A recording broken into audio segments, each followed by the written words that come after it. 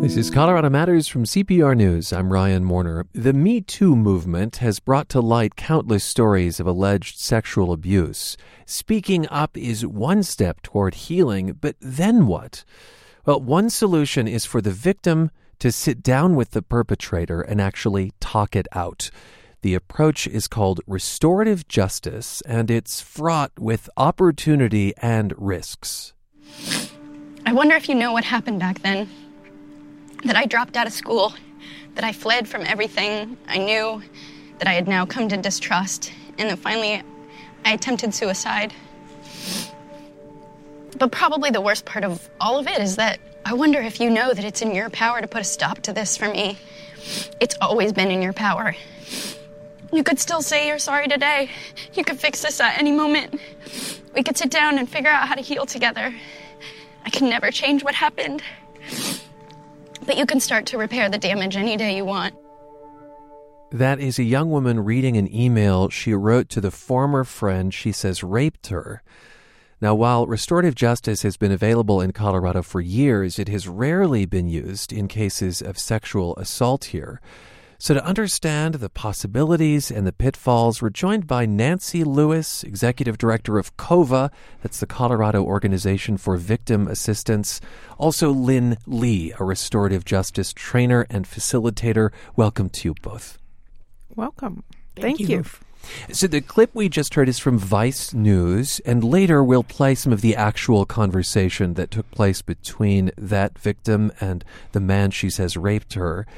Those discussions are known as VODs, Victim Offender Dialogues. And first, Lynn, give us an idea of the sorts of serious crimes you've helped bring restorative justice to. So some of the offenses that I've seen, I think one that really sticks out for me is a victim contacted me whose 3-year-old was killed in a drive-by shooting. And that was... The drive-by shooting was between rival gangs. So she wanted to meet with the 2 young men who killed her son. So she met with one of them in Lyman prison, and then the other young man is incarcerated at Territorial. Both of those young men were 15 years old when they committed their crime and were given life without parole. And so restorative justice is used in the most serious cases. Absolutely. Most of these kinds of cases that I've seen, people have lost one of their loved ones through violent crime. And they are eager to meet with the perpetrator for what reason? Well, they all have different reasons. So every victim has their own thoughts about what they want to be able to tell the person who committed the crime, or information that they want to get from the person who committed the offense. Do you think that they're driven by the need to hear, "I'm sorry"? Not always. What I see being really common is they all want to know who that person was then and who that person is now. And if they've changed. Yes. And perhaps if they feel sorry in some respect. What has to be in place for restorative justice to work?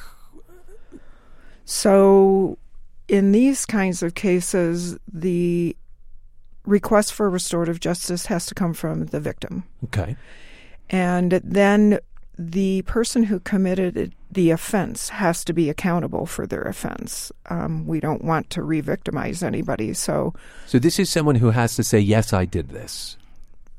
Yes, they not only have to say, yes, I did this, but they have to feel some remorse around the harm that they've caused, and they have to be willing to sit down with the victim and be able to listen to them and answer their questions. Nancy Lewis, in the context of the Me Too movement, I want to ask you why restorative justice has not, at least here, often been used in cases of sexual assault. That's sort of a long story, but I believe we are just embarking on victim offender dialogue. We now have a study that's being done to find out, to evaluate the victim's healing in doing restorative justice this way. That is to say, is it healing, and is there proof behind right, that? Right, and we're teamed up with DU to do that. And I think the process is to make sure that we have trained facilitators. The thing that Lynn didn't say is that we have very good trained facilitators, and it isn't like you make the decision that you're going to meet and you meet. There's a whole process that happens so that there's no harm caused to either the offender or the victim. That's right. So these dialogues are facilitated. And I think what I hear you saying is you can't just go into that willy-nilly. You need to have the proper training. Right. Well, you have to have the proper training, and the victim and the offender have to go through proper preparation before that happens. And that can be a short time or that can be a long time. So there's a lot of homework to do. What are the possibilities here, do you think, when it comes to sexual assault? And what are the biggest risks? Well, I'm first going to tell you a story about how I got involved in this. And I went to Texas, and I thought, oh, yeah, restorative justice is real good for these young kids and, petty theft and blah, blah, blah. And I went to see a sexual assault victim who had been raped and left for dead, and he came back and raped her again and left her for dead the second time. Oh, my goodness. And she met with the offender after a lot of preparation. And what she said at the end of the presentation that she was giving was it was the only thing that gave her peace in the justice system. I came back to Colorado and said, we need it here. And so it's just the process of us being able to do that. This is a woman, as you say, who was left for dead after being raped, then raped again. And she found healing through restorative justice. Yes. And obviously with the right preparation beforehand. I want to go back to the HBO news program Vice. In the previous segment, we heard from Alexis, who had drunken sex with one of her friends, James. And she said the incident occurred without her consent. About a year after the email that we heard earlier, the two met. And I want to note some parts of this discussion aren't appropriate for young listeners. I told myself it was a dream and that the things I thought I had seen and imagined just couldn't be real. Like really not wanting to face the next level of this line of questioning. There's a lot that I don't remember, how I got into your room, why I came into your room, when it happened, any of those details. The first memories I have are of me being on top of you in your bed. And that experience, I was able to normalize it because I just want to be careful with the words I use, but you were active in the process in the sense that you weren't unconscious. And so for that image and that memory of that portion of it was what allowed me to call it sex for 9 years. When it had been established kind of through our friends that you felt this was rape and that I had felt this was a drunken sexual experience. And I wasn't ready to have that conversation with myself. I was a good person. How could I possibly do that to you, to one of my best friends? Again, that's audio from the HBO news program Vice. Alexis and one of her former friends, James, trying to reconcile in what's called restorative justice. Lynn Lee, you're a restorative justice trainer and facilitator. Is it possible for this to be somehow manipulated so that someone is re-victimized? And do you have to look out for that? Oh, I think it's absolutely possible that can happen. And it is something that we need to be really conscious of as facilitators.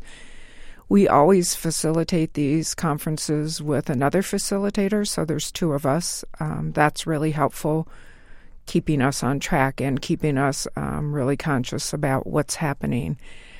I think that aspect that you bring up and the aspect of safety for people who have been victims of violent crime is our primary responsibility to make sure that them coming together is going to be safe. What do you think is the potential of using restorative justice in cases of sexual assault? I think it could be really healing for a victim.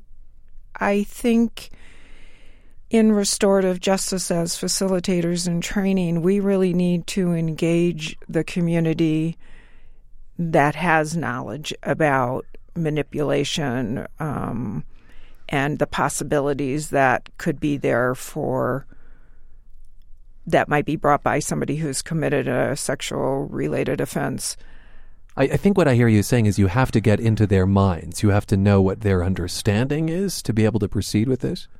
I think that's partly true, but what feels really true for me is I would want to co-facilitate with somebody that had that expertise. Huh. I wonder about the kind of legal framework here. So I understand that restorative justice in Colorado is sometimes offered after a conviction. But would it be possible for someone to be charged with a crime if law enforcement heard part of that victim-offender dialogue, Nancy? I'm not sure I can answer that question. I am actually seeing a case right now that is pre-plea. So pre-plea? Yes. I'm not sure. Every one of these conferences brings its own issues, and there's always something to work out. So there are certainly some pieces that we have been working on for a while in the context of this case. And I can't tell you whether the conference will happen or not. Would the idea be that there's some level of immunity if the person were willing to engage in this? Yes, in this case, actually, the person who is the victim in this case committed the same offense previously and was incarcerated for it. So he did not want to see this offender incarcerated for the offense. So he has asked for the restorative justice conference. Is that often the case? No. That's... I don't know if that's happened before in Colorado. That's pretty rare. I've never seen a case like this before. So I would like to just go back to what you said. In the case with James and Alexis, he sounded like somebody who made a very bad mistake. With sexual perpetrators, oftentimes there is a part of grooming. There's a part of secrecy. There's a part of manipulation. That's different than James and Alexis. And so there becomes the divide of making sure that you have facilitators who understand that process. And that not all offenders are created equal. Not all offenders are created equal. And this is not for every crime victim. Crime victims have to choose this and want to participate in this. And it isn't like they come to an understanding as much as it is that both sides get some answers that they haven't had before. Lynn Lee, you're a restorative justice trainer and facilitator. You mentioned earlier a meeting that you facilitated between Charletta Evans, whose 3-year-old son Kason was killed in a drive-by shooting in 1995, and the killer, Raymond Johnson. We spoke with Charletta Evans in 2011 and again the following year after she became the first person in Colorado to use the state law for a victim-offender dialogue. I gave him the opportunity to speak first, and he began to disclose his whole life, what led him up to the actual crime that he committed in taking my son's life. And when he began to speak, the first thing that came out of his mouth was, "Thank you for being here. Thank you for this opportunity. And I messed up." And he began to weep. And he was very remorseful about the whole thing, to where he was pretty much out of control as far as his remorse. So later in September of 2016, Charletta Evans spoke with another man convicted in the crime, Paul Littlejohn. I just want to note there were many years between the murder of her son and the restorative justice process. Is that important, that there be time between the crime and the dialogue? Yeah, that was really interesting. 4 years later, when she met with Paul, that was a totally different conference. She was looking for something totally different the second time. I think when I get cases referred to me that are 12, 13, 17 years old, I feel a little bit better about those than the ones that are like the pre-plea case that I just talked about. The victims when somebody has lost a loved one, if they are still in the court process and they are still hit with bills, insurance daily, it just brings a different piece than somebody who's had some time to work through some of what's happened. And so you think that the process works better if some time has passed and some of the, it's really the paperwork of death or the paperwork of being a victim has settled to some extent? Everybody's different, so I don't want to say that I think it works better, but there are probably fewer things or different things to work through if a period of time has passed. What does it take to get an offender and a victim on the same page and even prepared for that dialogue? So I'm not sure if we ever get them on the same page. We are all human beings, so we sort of all have a different take on the things that have happened to us in our lives. But to bring them together takes anywhere, I would say, from 4 months to a year of working back and forth with each of them to figure out exactly what a victim of a serious crime is looking for and to determine whether or not the person who committed the offense can give them that. Nancy Lewis from the Colorado Organization for Victim Assistance. What would it take to bring this process, restorative justice, to Colorado when it comes to sexual assault? What do you think is the promise here? Well, I think we're moving towards that. I mean, with the study, we have probably 40 trained facilitators. It will be taking a look at once we get sort of through this study and taking a look at it. This is at the University of Denver. At the University of Denver is taking a look at what is it going to take to have facilitators who understand the manipulation that can happen with a sexual assault perpetrator. And how do you study for that? It sounds very difficult. You have people who have worked with offenders and understand what that manipulation looks like. What do you think about the timeline of when you engage in restorative justice? I mean, is it something that you think can come fresh off a crime, or do you agree that it ought to be something that follows perhaps years later? I think every single person who is a crime victim is different, and I don't think there's any way you can put a time limit on it. The victim has to come to the space that that's what they request and that's what they want. What you have to realize is with a very serious crime like sexual assault or losing a loved one, there's so much trauma involved right away. And until you get through that trauma, until you've passed a little bit beyond it, can you make those decisions? Well, thanks to both of you for being with us. We appreciate it. Thank you so much for having us. Thank you. Nancy Lewis, Executive Director of COVA, the Colorado Organization for Victim Assistance. Lynn Lee is a restorative justice facilitator and trainer.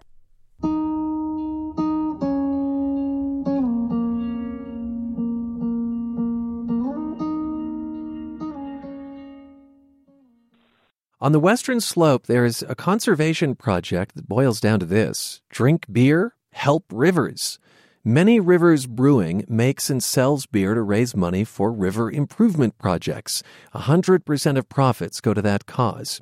Tim Carlson, beer brewer and retired environmental engineer, is in our Grand Junction studio. Hi, Tim. Good morning. I understand that your interest in rivers started early when one that you swam in as a kid caught on fire. Tell me about that. Oh, yeah, that's an interesting story. Well, I grew up in Northeast Ohio, and my grandparents had a farm, and I used to swim through a little stream and play in it, it seemed like days on end.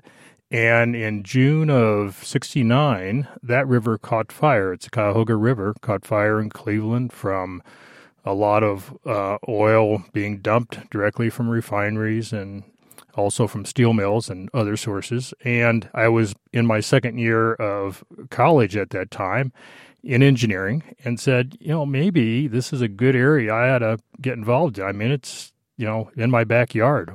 So that's what I did. Strange thing to think of a river catching on fire, but it's because so much of what was in the river was not water.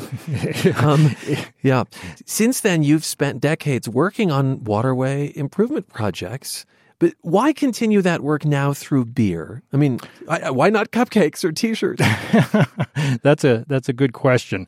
So part of it is I have been working about 45 years on river systems in one form or another, trying to keep them clean. And one of the things working with nonprofits is, we discovered that the biggest problem we have in working on rivers is finding the money. And so a bunch of us, basically 4 of us, were sitting around a table, eating pizza, drinking beer, saying, what could we do that could improve nonprofits' ability to access funding? And we said, why don't we do what Paul Newman does? Create a company that makes a good product and then give all the profits away. Paul Newman, he has the salad dressings. Yeah, exactly. Spaghetti sauce and so on. And we did look at a number of projects, but, when you got a beer in your hand, it kind of goes, well, why don't we just do beer? And of course, a key ingredient of beer is water. Yeah, exactly.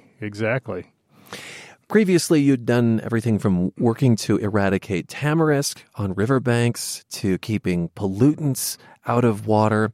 What are some of the problems you're addressing now? Well, we're working with different organizations and communities. Our goal is to connect people to the river.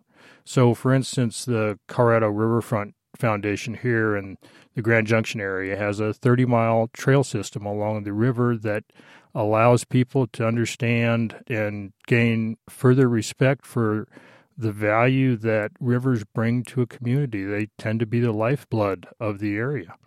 And so, that's, an organization we support. We support other groups in fundraising by providing beer to them. And beer brings people together and tends to open up their wallets.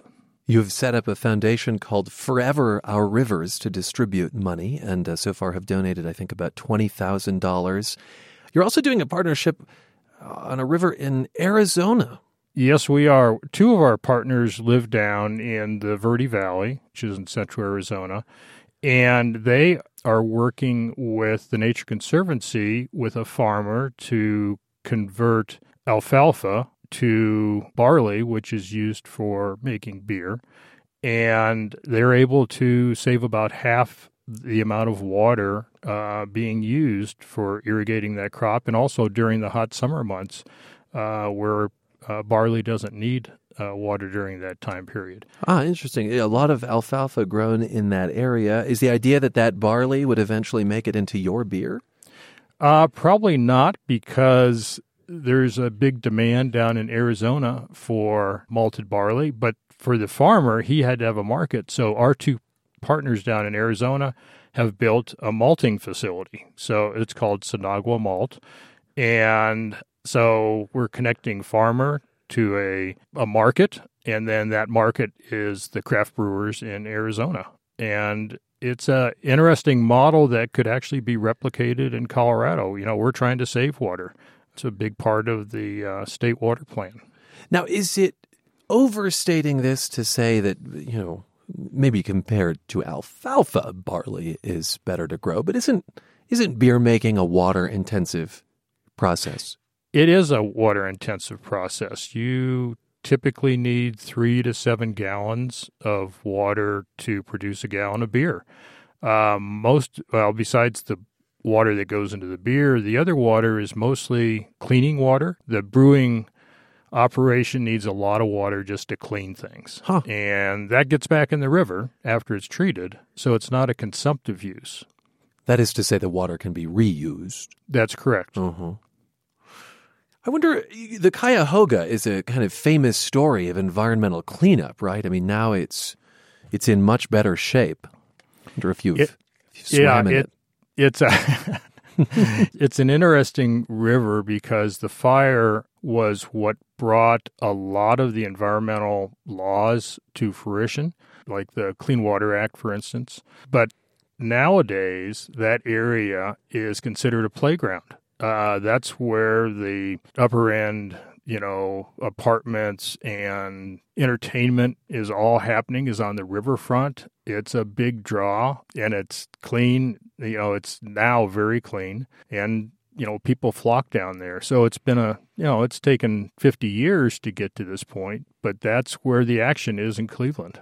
Yeah, and we're seeing that in so many communities really across the country, that riverfronts, which were once industrial and blighted and polluted, are now returning to the lifeblood of these communities. Tim, thanks for being with us. I really appreciate the opportunity. Thank you. Tim Carlson is the founder of Many Rivers Brewing in Grand Junction, and since our interview with him in August, Many Rivers has expanded its distribution in Colorado to include the Front Range. This is Colorado Matters from CPR News. Hey, I'm Jesse Whitten from Colorado Public Radio's Open Air and one of the hosts of our brand new podcast, The Playlist League. What I love about this is it takes something as beautifully subjective and personal as music and makes it into a battle royale. It's a music conversation, but done competitively as we draft playlists song by song according to a theme each month. So if you like music discovery, bloodthirsty competition, or even just a fun casual hang session with some fellow music lovers, check out the Playlist League from CPR's Open Air. And that's our show for today. Just to note that the deadline is approaching for Colorado musicians to enter our contest. It's the chance to appear in the Colorado Matters Holiday Extravaganza. We tape it on a stage in Denver in front of about 1,000 people, then air the program statewide. You have to enter by October 29th. Find all the details at cpr.org. Scroll to the bottom of the page. I'm Ryan Warner, CPR News.